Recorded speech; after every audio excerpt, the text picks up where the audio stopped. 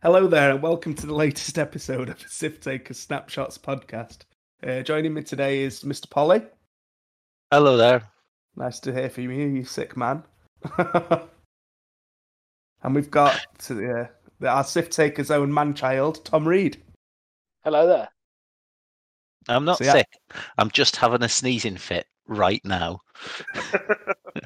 Sounds like a little bit of sickness.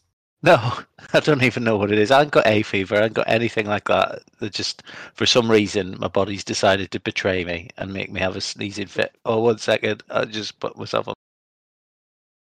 I hope he does that and doesn't get a chance to mute at some point.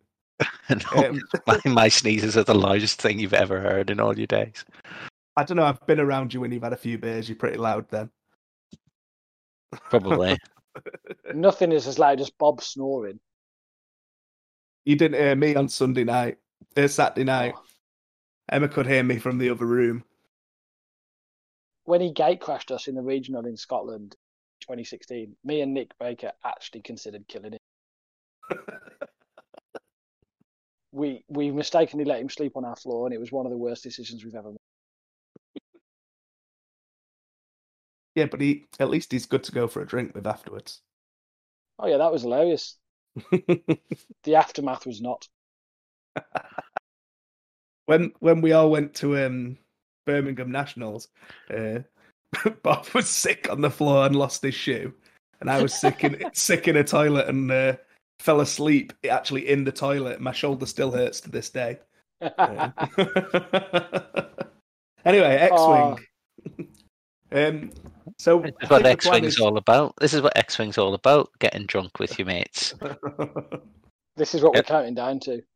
Ill-advised middle-aged men drinking more than they normally do when they're away with their friends, pretending like they can still drink like they could in their early 20s, and then regretting it for about a week and a half afterwards. Yeah, that sounds about right. 1 day hangover for every pint consumed after the first. No, I'm hardly ever get hangovers, except the time when we were at the System Open, the one that Jack won. Like, I've never been rougher in my life after that night. Any other time, I'm fine.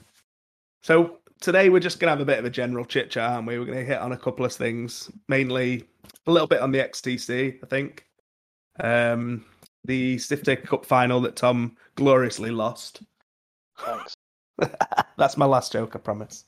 I've had 35 minutes of it, so that's nice of you. You told me I weren't allowed to patronise you and say that you were a bit unlucky. No, unfortunately, that I was not. You could lie about it. It makes yourself feel better. Yeah, then someone will watch the game and wonder if I was on something. And then I'm sure we're all going to talk about a bit of real-life X-Wing, because we're all very excited to actually play some, even though you two have had a little bit of a dabble, haven't you? A little bit. Yeah, a little bit. A little bit of a dabble.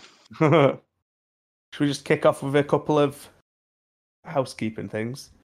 Yeah, go on. First off, I just want to say, if anyone gets the time, give the Tin Squadron's new podcast a listen. I think is it Hi-Ho? I listened to it today. What's it called?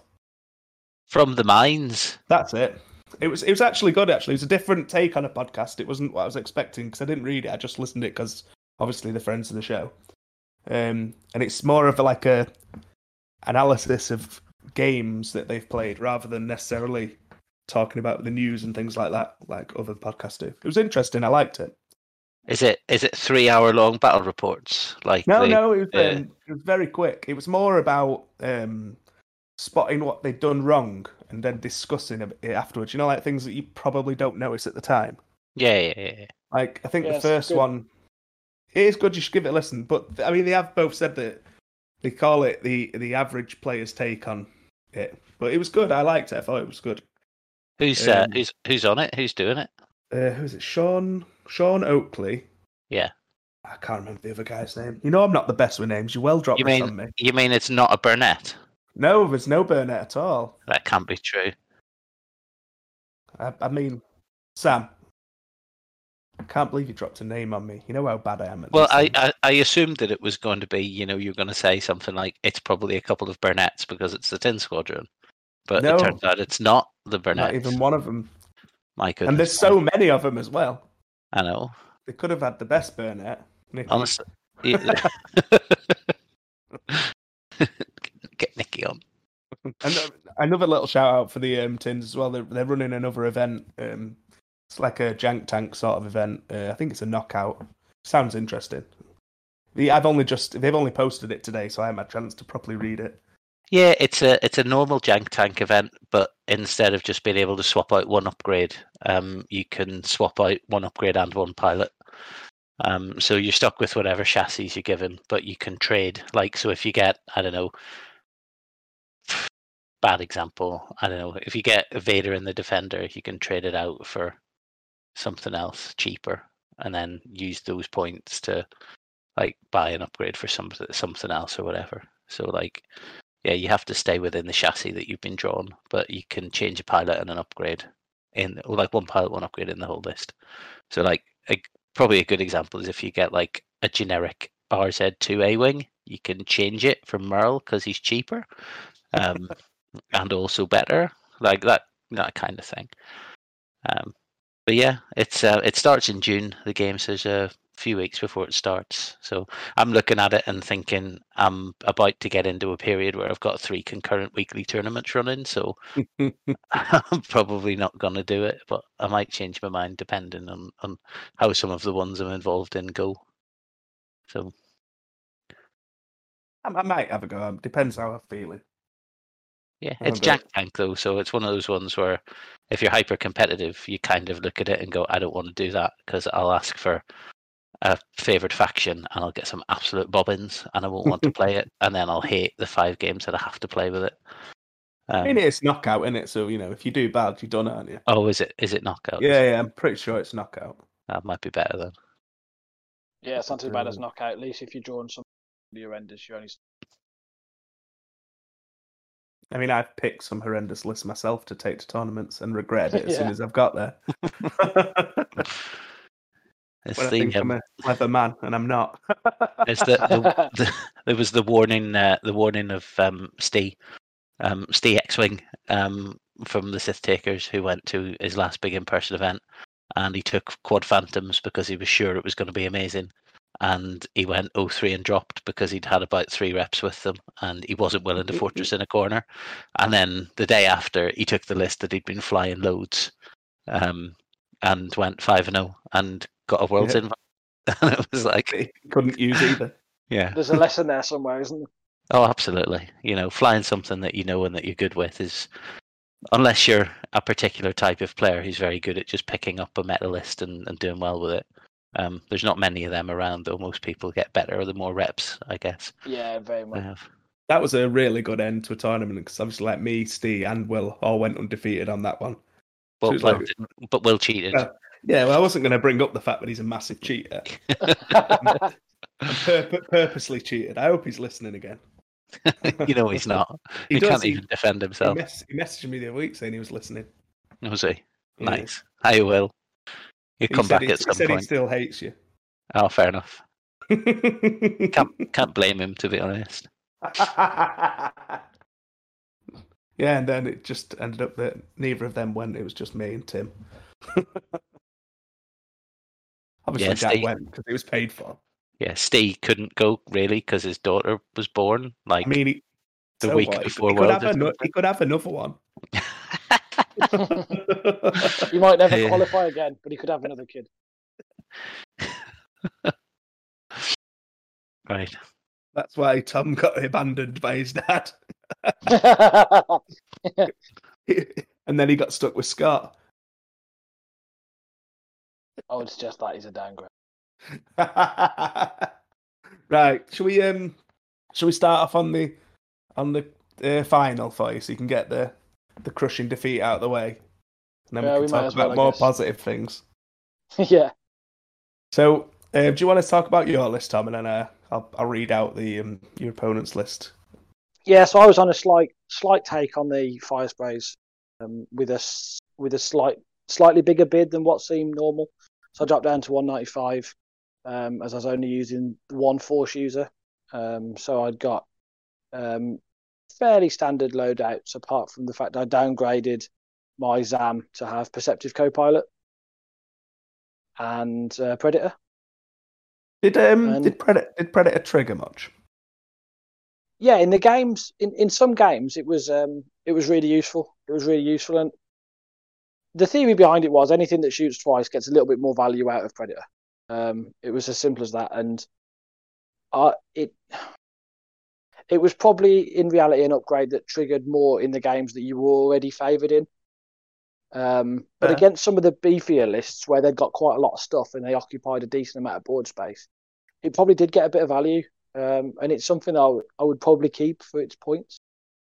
It's just the opportunity cost of what else you could put in there, I guess. Is there anything else you would have possibly changed from your list? No, other than that, I was relatively happy. Obviously, I came up into some other fire sprays who'd got the double force using, and there's obviously good value in there. But the less often you boost, the Perceptive Co-Pilot is incredibly valuable. So I just tried to back myself to generally put Zam in the right place and get the value out of the double mods. And certainly in my cut games, that was evident that the two focuses really made Zam stay on the board a long time. And you have to give you credit where it's due that you had an incredible run, considering you won the last Sith Taker Cup, and then you were in the final of the second one. Yeah, I was slightly disappointed because this is the one. Yeah, first lot was the Scum version, and then the Sith version. But I must admit, I was super keen to try and retain this one, but unfortunately, it wasn't to be. But my opponent in the final, fair play, absolutely lovely bloke, and played really well. So I can't have any complaints, to be honest, because he trapped me and he executed it well. So happy days, it happens. I think the final was for myself. It was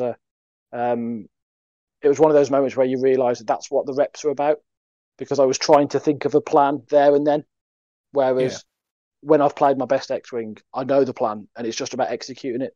Whereas the final felt like I was making the plan up and trying to execute it. And yeah, he trapped Django early. He caught me. If I'd have done ironically, if I'd have done the 3 bank the other way, I was in a really good place.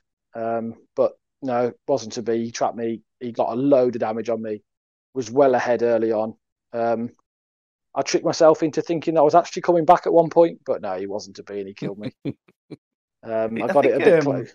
I think it was close. There was a moment where if you'd have managed to pop the 2 ships, you probably would have been all right. I mean, it would have been lucky for you to get it, to be honest. Yeah, it was. It got to a point where there was actually a possibility of me doing it, but yeah, it was no question it would have been lucky for it to happen. Yeah.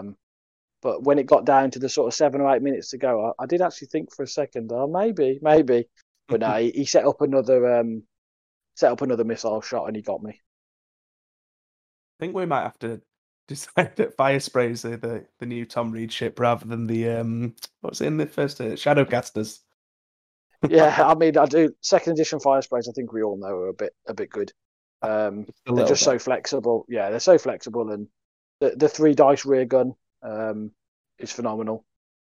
So you can fly them pretty defensively, still get your shots, and then load them out. Bombs through.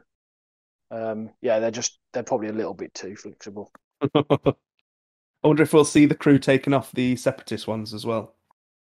Maybe in time we lose that as well, but I don't think they are Bobber level good. Personally, I think they are good, but the old Slave one was a bit of a joke. Their abilities are straight worse than Bobber's, and the old Slave one is better than the new Slave one. I mean, the new Slave one, Ian Baker, Liam Barker, whatever his name is anyway, that fella. That big tall guy. Big tall guy. He was using the new Slave one title for a bit to do unblockable auto blaster crits into things. And he was getting value out of doing it. But yeah, I think one of the lists that went quite deep into the Sith Taker Cup had gone like spend all 200 points and gone all in on the unblockable crits. Yeah. And I think there were quite a few double fire sprays that went deep into the tournament. They were mainly both using the force users, but I think one of them had gone quite heavy into the the Yeah, it was, title Auto Blaster route. Starlin in the top 4. Yeah. So he must have played. How did you say his Yeah. name? It's Renault. Renault. Yeah. He knocked Double Fire Spray out twice in a row. That's correct. I think he was fairly happy with how the draw had worked out for him, because he was quite confident into that matchup, and I think I can see why. I guess though, if you're in it, if you are wanting to play seriously right now, you need to have a plan how to deal with Double Fire Sprays, and also Absolutely. the Barons. Yeah, I think the Barons is one that's emerged. But yeah, the logical is you've got to be able to deal with Double Fire Sprays, because tournament results suggest that you will find them somewhere if you're going to go deep into an event. I think if you make cut, you're probably going to hit them. I mean, just in our cut, there was, just glancing down, I've seen 3, I think, up to now. Yeah, I think there was 3 in the 8, wasn't there, and then 2 in the 4. Yeah. Something along those lines.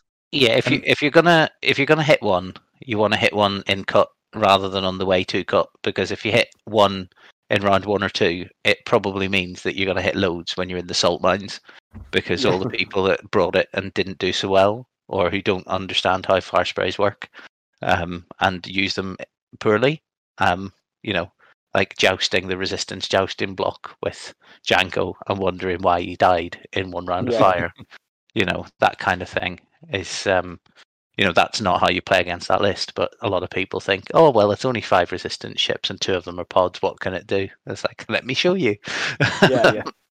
Turns out quite a lot. Yeah. No, I was just thinking about the fire sprays. I mean, it's getting to the point now where the fire sprays are almost in their own little sub-meta, where they're bidding against each other and cutting upgrades and, changing up what they're taking in order to try and outbid them so that they can get that kind of perfect information boost. But interesting, there was another event that happened this weekend where Resistance won, but we're going to try and get the guy who won on next week, so we won't talk about it too much. But he was flying Ray Pozizi with a bid that was deliberately aimed at being under the typical Django Zam bid, and that was why he bid to 5, knowing that Django Zam bids to 3, dropped false transponder codes, which is a great upgrade. But for him, that extra 2 points a bid was worth it, and he played against. So it was a Women of Star Wars event. So he played against Django Zam 3 times in the event and moved second every time. And with Poe moving after Django and Ray and Zizi moving after Zam, he said it was like he was autopiloting it. Like he's a very good player, like a very, very good player. But, he was like, previously, when they're moving after you, it's an impossible matchup. So the bid is the thing that gives you the win. I played a Rapo in the cut for the cup, and he dropped 4 points on the basis that most of the fire sprays had dropped 3. So at 195, I had the bid by 1, and that basically meant I won. Yeah. He was, there was too much against him. Yeah. And that single point was the biggest single upgrade of the game. Just by going to 195. Yeah. So I mean, to a points change. I think it's really interesting though, because I always find the point in a meta where it's kind of solved in inverted commas, but it's not really, and people then start trying to counter the counters, and that Ray Pozizi list is a really strong counter to Django Zam. But Django Zam can bid even lower. It can go down to like 193 without losing any significant components. Whereas that Ray Pozizi list really doesn't have any fat it can cut and still be effective. Yeah. You can take the missiles off ZZ, but then ZZ's a 2 dice pop gun that's not really going to do much. So, but I mean, we'll talk about that more kind of next week, I think, because we're going to try and get Match on after he won it. He said he can come on as long as it's not a time that we don't record at. So hopefully we'll get him on next week to talk through it. But yeah, it was just the point about the bid being super important. So yeah, interesting. 5 points appears to be where you go to now, but that just means that soon some people will start going to 6 or to 7. Exactly. we all force each other down then, and there is a breaking point where all the people running those 5s force each other low enough that they then suffer into the rest of the meta. Yeah. And you don't make cut. Well, that's the thing. You lose too many toys, you lose too many upgrades, and actually you can't drag yourself through the other games.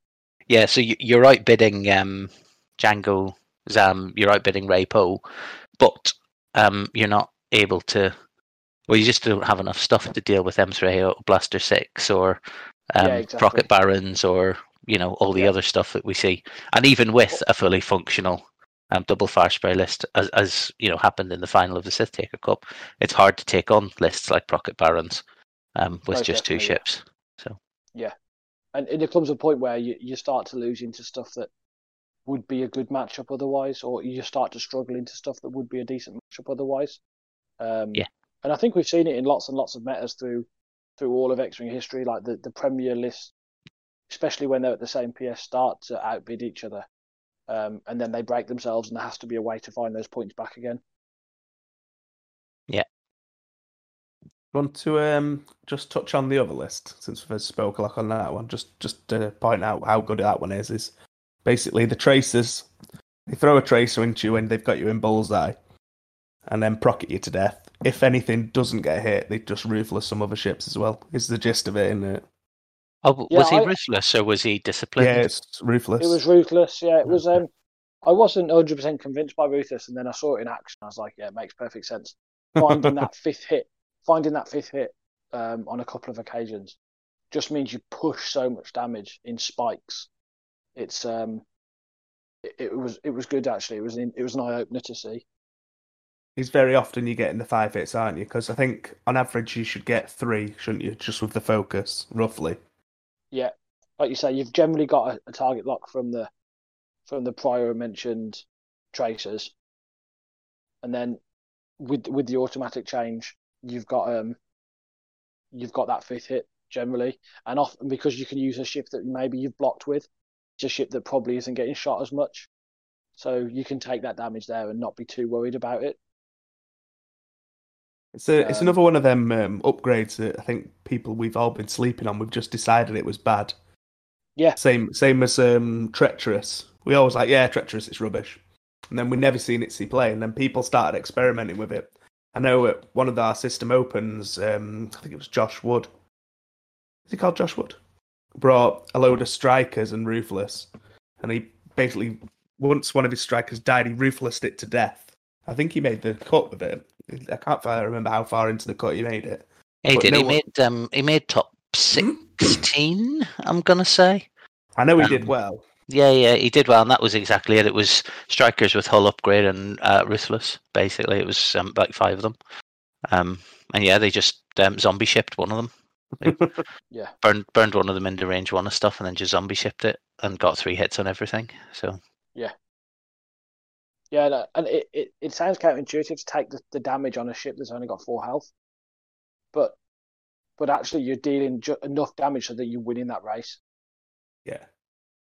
By finding that 5th hit, often by automatically pushing 3 damage through on the fire sprays, there's not long that they can take that for. No, Django showed that, didn't he? I mean, he caught Django early on, and then he was basically killed him. He melted me. Yeah, he melted me. And fair play to him because he set that up well.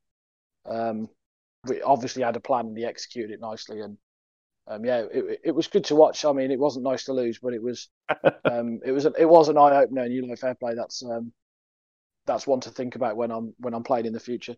And I guess that's all we can do really. Yeah, if you learn from the game, try and learn from it. Exactly. Yeah, in the old days, I'd have liked to have repped that out a few times beforehand, but life doesn't allow that so much now. So thinking of trying to work out how to go about it, and having played the final, it became evident that trying to create the plan and execute at the same time had proven a little bit through to my opponent having a very good game plan and executing it nicely. Yeah. And I think it just shows if you're going into a big event, we've said it already today and before, you need to have a plan for how to deal with double fire sprays, and he obviously had one. There's a bunch of lists that you need to have a plan for how you're going to deal with them. these days you've got that rebel token passing nonsense. You've got double fire sprays. You've got a bunch of kind of Barons. yeah. I was going to say high agility swarms of various flavors. So you need to have a plan to deal with each of those things. And if you bring a list and you think, well, I can't beat fire sprays or agility spam or rebel token passing, but anything else I've got a good game into, it's like, well, you're setting yourself up to have a 4-2 day if you're lucky, and probably 3-3. And if that's what you want out of a tournament is to fly something that's fun, but you won't beat the meta, then that's grand. You have your good time, you have a few beers, you chat with your friends, you play a few games of X-Wing. But if you're going to an event with an intention to make cut and go deep into cut, then you have to plan for those meta lists, and you have to, the most important thing I think is you have to plan to get reps in against them. Yeah, exactly. You have to feel like you've at least got a 50-50 chance, I think, because you're going to come up against people who are really competent on these and are flying them super well.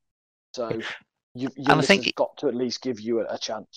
Yeah, and even if you get list gap, like even if you're flying into a really bad matchup, if you've got reps against that matchup and you know that there is one plan that if you execute it and they make a couple of mistakes and you get a bit lucky, then you can win the game, rather than it going, I just can't win this. Which if you don't have practice against a bad matchup, and then you always have to remember that you can lose one game and still make cut. That's the important thing. I think even to a degree, like there were lists and situations in the days gone by where I did do a huge amount of reps and testing. Even if it was a case of I've tried 5 things against this and none of them have worked, at least I didn't do any of those in that next game that mattered. Even if it was that, even if I'd crossed off a load of things that I might have otherwise tried in the game that mattered, that was good enough, because sometimes the 6th thing did work. Often it didn't, but you knew the other 5 didn't. So at least you hadn't wasted the one that did matter on one of those occasions. Like the more things you tried, the more things you could tick off, and the more data you'd got to draw upon when you were making those critical decisions. I've watched that final back, and having analysed it and had a bit more time, the bank that I attempt was a poor move. In reality, it was never going to work. It was the easiest place for him to put multiple ships. It was the easiest place for him to set up other firing lines. I probably should have 2-turned away to the left from where Django was. In hindsight, the 3 bank the other way is the perfect move. But the one I actually chose, I'd like to think that having had a few reps and a bit more time against that list, that was the one that was obvious to block and easiest for him to block. So, that I think the value of reps is. Yeah, I think that's it shows like why I don't want to blow smoke up your arse too much here, but I think it shows why you achieve good results in tournaments that you attend, is because you analyze games and you identify the mistakes that you made, and then you figure out a way to play that matchup without making those same mistakes. You don't think, oh, my dice, or, oh, that was just unlucky, or on another day I'd have beaten him. You go and you look back and you think, what could I have done differently? And you try different things. My games always are my dice. Always, 100%. Always. But that's the thing, you can look at it and you can think that's my dice. And it takes a huge level of self-awareness to be actually able to analyze a performance in a way where you focus on what you did wrong rather than focusing on the random element and saying it must have been the random element that was to blame, not me. If you focus on what you did wrong, even if you won because the random element supported you. There was a thing one of the American podcasts said a while ago, which is, and I'll butcher the Latin here, but it's post hoc ergo propter hoc, which is because it worked out, I was right. It doesn't matter if you made a decision that is like 1 in 10 chance of working out, and that 1 in 10 chance comes up. It doesn't mean it was the right decision. It means that the 9 in 10 chance was the right decision. You made the wrong decision and lucked out of it. And what a lot of people talk about when they say, oh, my dice have failed me, was I put myself in a spot where I needed my dice to bail me out, or I needed my dice to do something specific, and they didn't. Yeah, exactly. Results-based analysis is not the way. Just like you say, because it worked, doesn't necessarily mean it was the right choice. There's actually a moment in the final where I've sort of tried to escape with Django, and Django's heading off up towards the top of the board, and I shoot, I strip a focus. I then get killed at range 3 by 2 dice, and I just need 1 evade to live. It'd be easy to turn around and say, well, if Django lives there, I then drop 2 bombs right into the center of his formation. I'm in a really good place. But in reality, Django should already be dead. Django's looked out already. That moment isn't why I lost. It would be easy to look back and say that's the reason, that I could have just evaded there, I'd have lived, and happy days. I've lost with the 3 bank at the start. Let's not mess around. The fact that other luck then went my way to live a little bit longer than I should have isn't the reason that game was lost. And I think it's trying to identify moments like that. It's really easy to find those moments where you're like, well, I was done over a bit there. But most of us, and in most games, there are moments prior to that, or there are critical decisions you've made before that you're in that place with the dice, which you've just said, and often the dice don't help you out when you desperately need them to because of mistakes. Yeah, I think one of the things that people talk about is to say, "Oh, he's a good player because he sees the matrix," and what they're really saying is he's looking 2, 3, 4 turns ahead, or identifies, I've lost this game now because in 2 turns my dash or my hand or something is going to be trapped in a corner, and there's nothing that I can do to stop that from happening because I turned right there instead of going straight or turning left or whatever. And experienced or very good players can do that, looking ahead and thinking about different options and different choices. I mean, that's not to say that sometimes your dice do screw you. We've all seen games where you land in range 1 with target lock focus of a 1 health ship that's the only thing shooting you back, and you can initiative kill it, and it's only got 2 greens or whatever, and you whiff and then re-roll and whiff again, and then they shoot you and you whiff and you die and they live and you lose the game. And it's like, well, the odds of that happening were like 5%. I made the right decision, but yes, I mean, it does happen, but I think it happens an awful lot less often than people would like to think. Oh, absolutely. The dice are the easiest thing to blame. Your dice and then your list. Really, the thing that causes you to do most of your losses is the human error, making the wrong action choice, making the wrong targeting priority, just dialing in the wrong move. But being self-aware, and often actually, it's difficult to actually look at yourself. And there are some techniques and things that you can use to do it, like self-analysis stuff. But it's not comfortable. No, the first few times you do it, it's not comfortable at all. Because it means taking some ownership of the loss. Yeah. Basically, and that's why it's potentially not the easiest thing to do, because you're not looking for a way out. You are just accepting that actually you made a poor, and the result of that poor choice is you lost that game. Yeah. That's the bottom line, and it's much more palatable to say, well, actually, those bad dice got me. Mm-hmm. No one ever remembers that point though, where those good dice saved you. Exactly. It's only the time that it fails you. When you accidentally got range 1 of something and managed to natty out and just fly away. That's gone until that turn that you roll a crit on a debris or something. I had a game playing against an absolutely lovely chap in Birmingham at the end of 1.0, and he was playing Ray, I think. He was beating me all ends up, and I'd got the ghost, and then I just dropped 4 crits out of hand, and then he got all sorts of horrible crits, and the game just was like, well, that's that done then. Thanks, dice. That resolved that one, and the poor lad just didn't know where to look. Probably over your head, I imagine. Yeah, well past me. Yeah, but it does happen. It happens both ways, and like you say, the ones where it saves you are really easy to forget. Yeah, when I'm playing, I always try and pick out a point where my dice have saved me.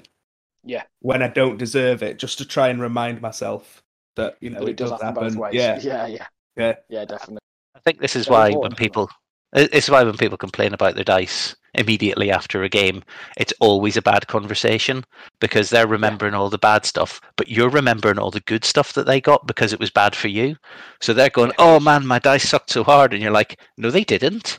You rolled natties out of hand 4 times over there, and then 3 times over there, and I had a shot to kill you at range 1, and you nattied out of that. And it's like, I know, but took that crit on that debris right at the end, and you won the game because of it. It was like, man, come on. You know what I mean? yeah. And that, I think though generally, I think you go and speak to some of the top players out there, and I think they've all, the one thing they will show is they've all got that ability to dice away and say, how do I get better? How did this happen? That's probably why they are where they yeah, are, because they have that ability to say, how do I fly Yeah. better? If I keep flying better, dice will reward me over time.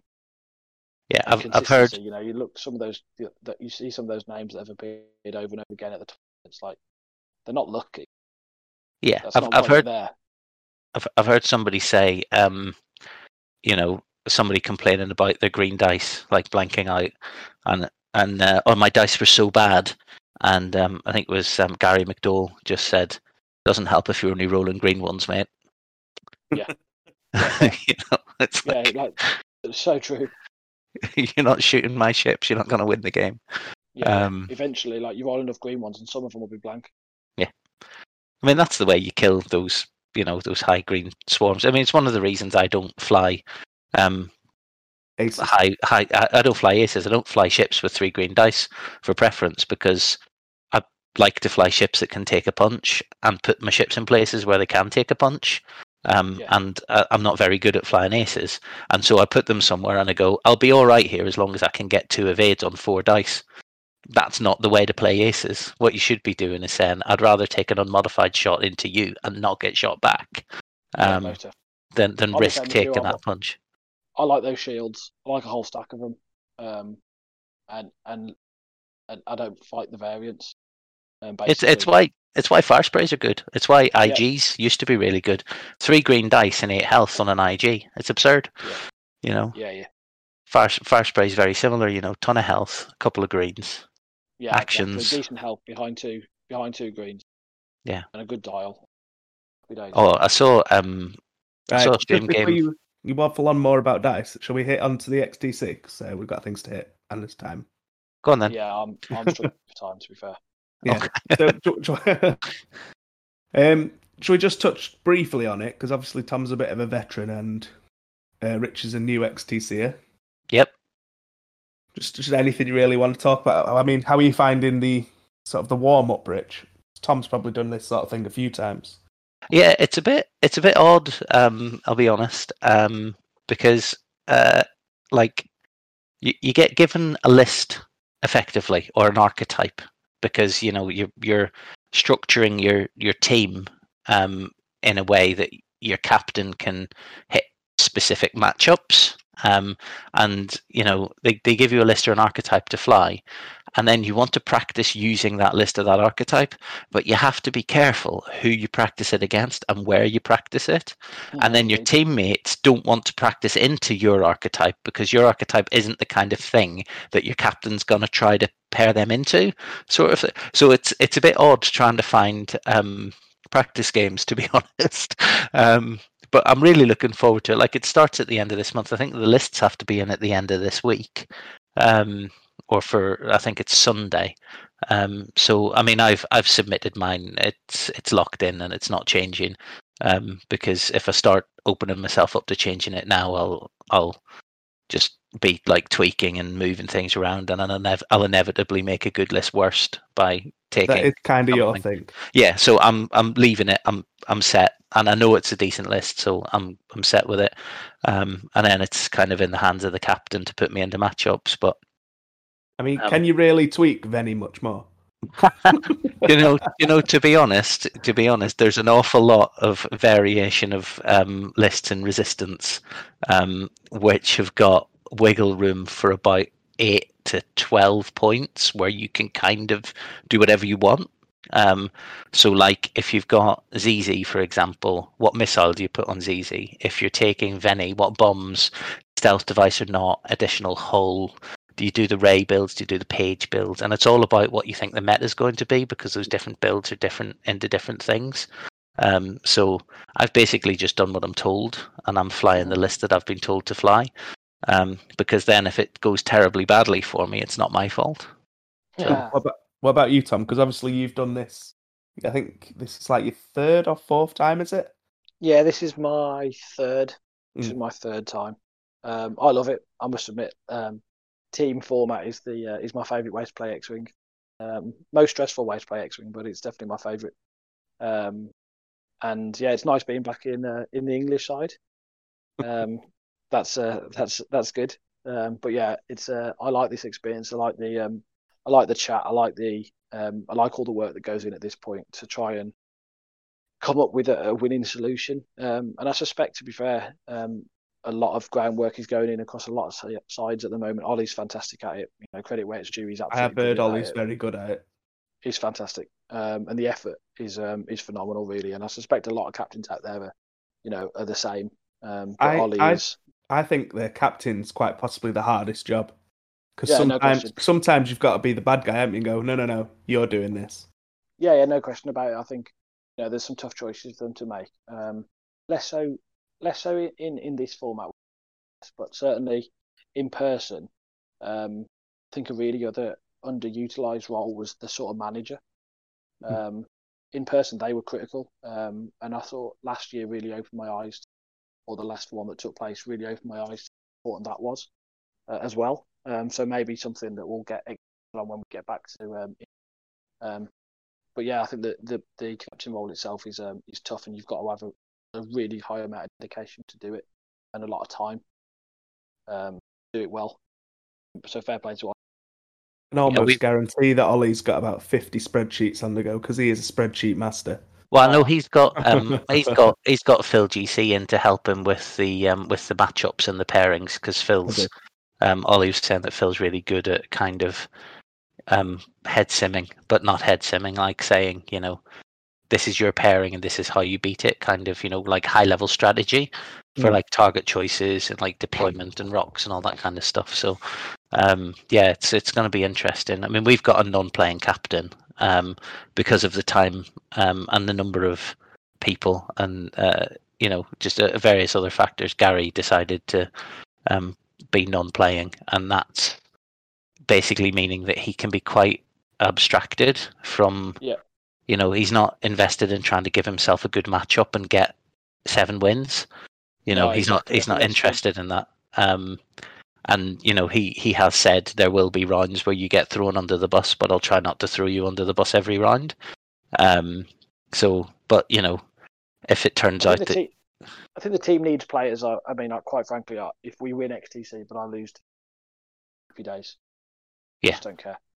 Like, like if we win XTC, I'll take 10.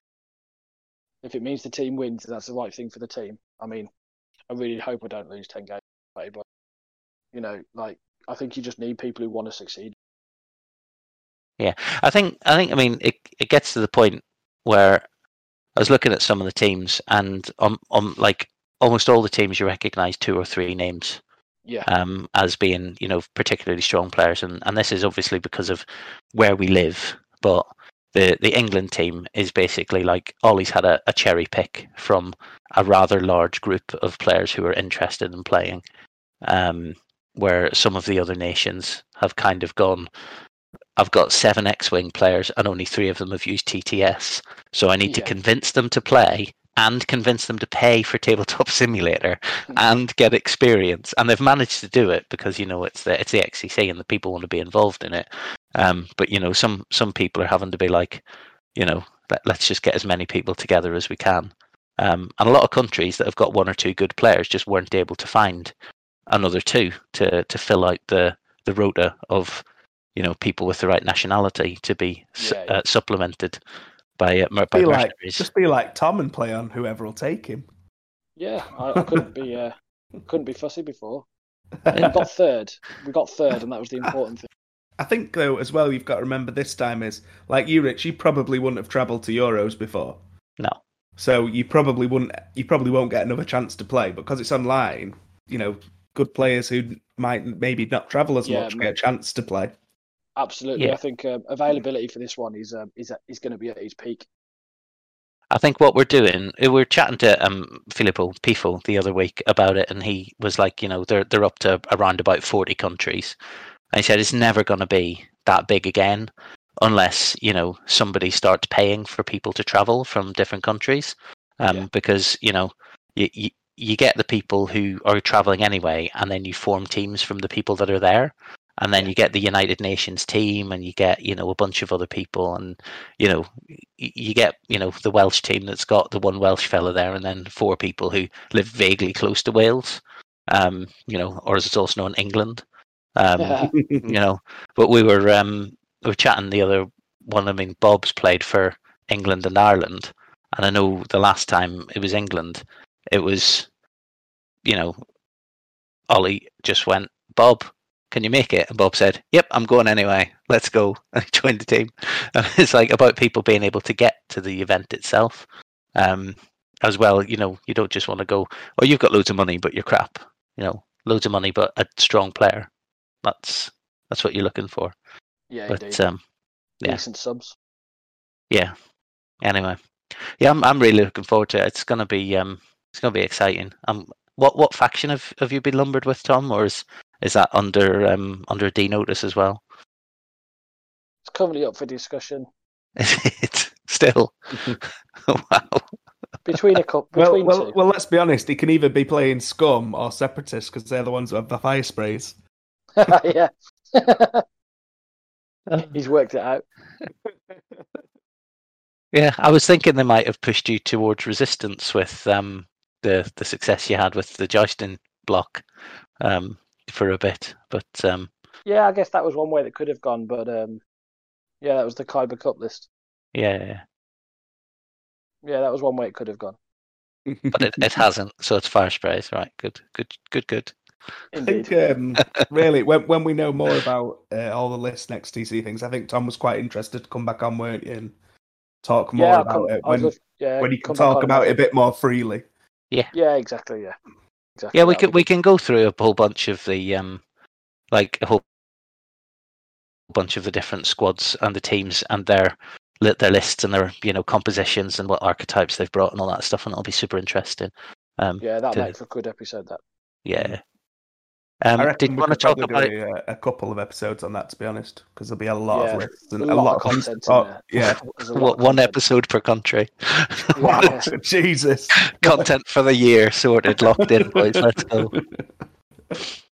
We'll still be talking about lists by the time it's over. Shall we talk about in-person play then? Oh, I can't wait. Mentioning Mr. Bob D. I'm still going to go and play with Mr. Bob D on Thursday. I cannot wait. Yeah, I've got excited. I am gutted that I couldn't play you on Wednesday. I was looking forward to seeing your stupid face. You nearly abandoned your child for me, but then you remembered that you had some parental duties. If I didn't have to go in the pool, I probably would have found someone to help. It's the fact that I have to go in the pool with her. All right. I could have come and set up a board on the side. It would have been fine. Just tell me you moved. And you just want to see me with my shirt off again. Who wouldn't? Anyone with eyeballs. Yeah, no, it's I'm playing on Wednesday with Rich King, so one of the cis takers who lives 2 miles up the road from me or something. But so we're both going to drive half an hour to play a couple of games of X-Wing and Element. But just want to get back to the club really and have a couple of games. I mean, that's half of it for me as well. It's just the idea of going back down. Yeah, seeing the bar child. Yeah. Can't wait. I'm so sad. I'm so sad that they've not opened on a Tuesday yet.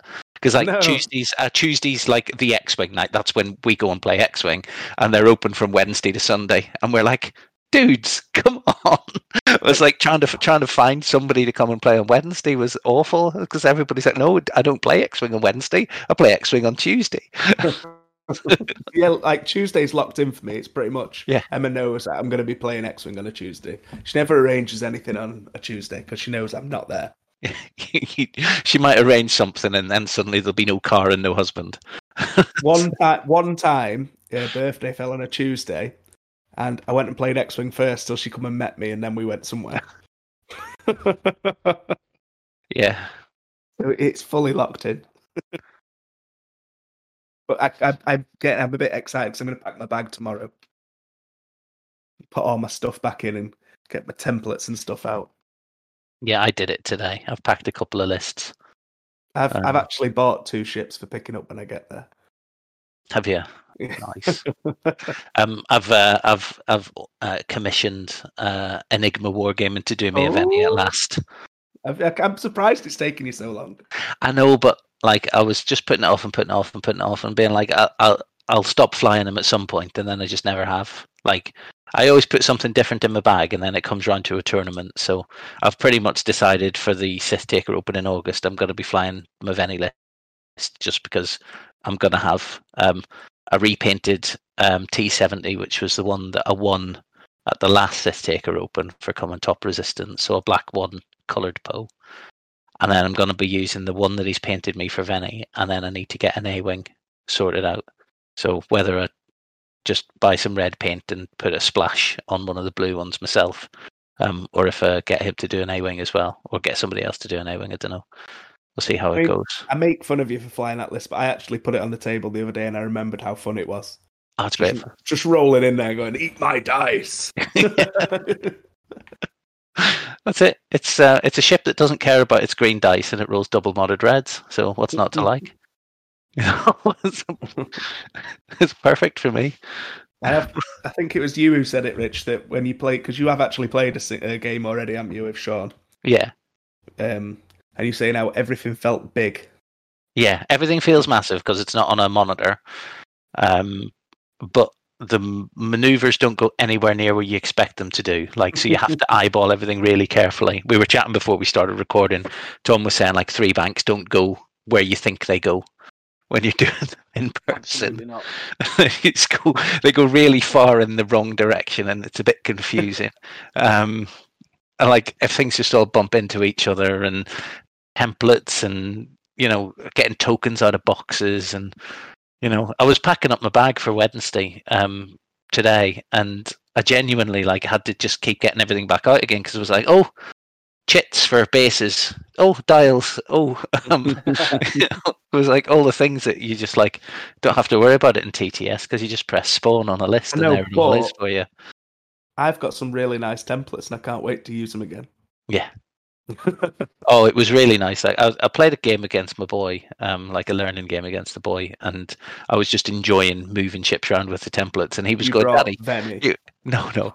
He was going, "Daddy, can I have a turn?" And I was like, "Oh yeah, it's just that all the ships are on my side of the table, so it's easier for me to do it." And he's going, "I can walk round." I was like, "All right, fair enough. Come on. Why don't you just go outside and leave me alone?" I mean, honestly, I might as well have been playing myself, but it's all fine. I actually played the solo game. Did you? Lockdown. Yeah, just so I could play with my toys. It was quite fun, actually. I've never done it. I even forgotten it had existed. The problem is because obviously we try and beat the game, don't we? After playing it for about 10-15 minutes, I sort of figured things out. I was like, right now I can beat this by doing that because it doesn't matter what it does. The way that it's sort of programming works as such. Like, I know it's not going to come there. Yeah. So that side of things did get a bit silly. Oh, right. Okay. Yeah. Because I think that was one of the things that they said about the what was it called? The first edition one, Atari Cluster. Yeah. Was that the AI for that was really good in terms of how it engaged. Apparently, I've not found it, but I've heard that the Heroes of Atari Cluster has been updated for 2.0. If anyone does want to try and find it, it's supposed to be very good. Yeah, I've not seen that, but I believe you. Yeah, somebody told me about it. Yeah, somebody will have done it. Yeah, it is good. So, anyway, in-person play, it's coming back, and it's, it takes a bit of getting used to, and it's a bit confusing. I was chatting to Ollie a little while ago, and he was saying he plays it 90% of his games on the laptop because he hasn't got, or on his computer because he hasn't got easy access to a regular game night, or for the amount of practice that he wants to do. So he was playing Vassal and TTS all the time, and his majority of games that he plays in person are actual tournament games. And I was like, I would not be able to never play on the table and then once a month go to an event and play 6 games on it. I mean, he is a once a month or even twice a month event player, but if I didn't play on a table at least once a week, I just forget literally everything. Like, Also, to give Ollie a shout as well, he's also pretty good at painting ships. I've seen a couple he's painted. yeah. You never don't see him using much in tournaments, but on another Discord, he shared some pictures of him. I was quite impressed. Yeah, he's got an awful lot of blue and yellow going on. Yeah. It's almost like they've got a theme over in the 186. Just do everything in blue and yellow. It's all good. We're just black and blue. And a bit of grey and some white. Yeah. Anyway, right, we're going to wind it down now because we're waffling. That's true. Mostly Rich. I nearly called you Richard then. That's fine. It's my work name. Richard Cranium. Exactly. Anyway, so has anyone got any shout outs? No more than the usual. So Anything from you, Tom? No, nothing for me. Just thanks for having us on. It's been nice to get back on, and nice for you to have me on when I haven't won something. That was pleasant of you. You're welcome anytime. Boy. Come on, more, mate. I like insulting you. Yeah, exactly. You got that out of your system for a good while. I thought I was pretty well behaved considering how we are in real life to each other. Yeah, we were lovely, really. Definitely get me back on board. We'll do some XTC. That'd be great. It would be good, mate. It'd be nice to hear what you have to say about things. Yeah, no, it'd be quality. I'll look forward to that, and maybe even convince Captain Fantastic to come on with us as well. But Scott? Not Scott. that can be a different special episode. I think that would have to be a live after dark one. Yeah, exactly. Yeah. And he'd have to not have had a drink, so probably wouldn't happen. No, exactly. I just another shout out to the Tins again because they give us a shout out on their podcast, just saying that this was good. It was nice of him. So anyway, so it's goodbye from me, goodbye from Rich, Goodbye, goodbye from Tom. See ya. And Tim can't say it, but goodbye from him, and we'll see you all next time.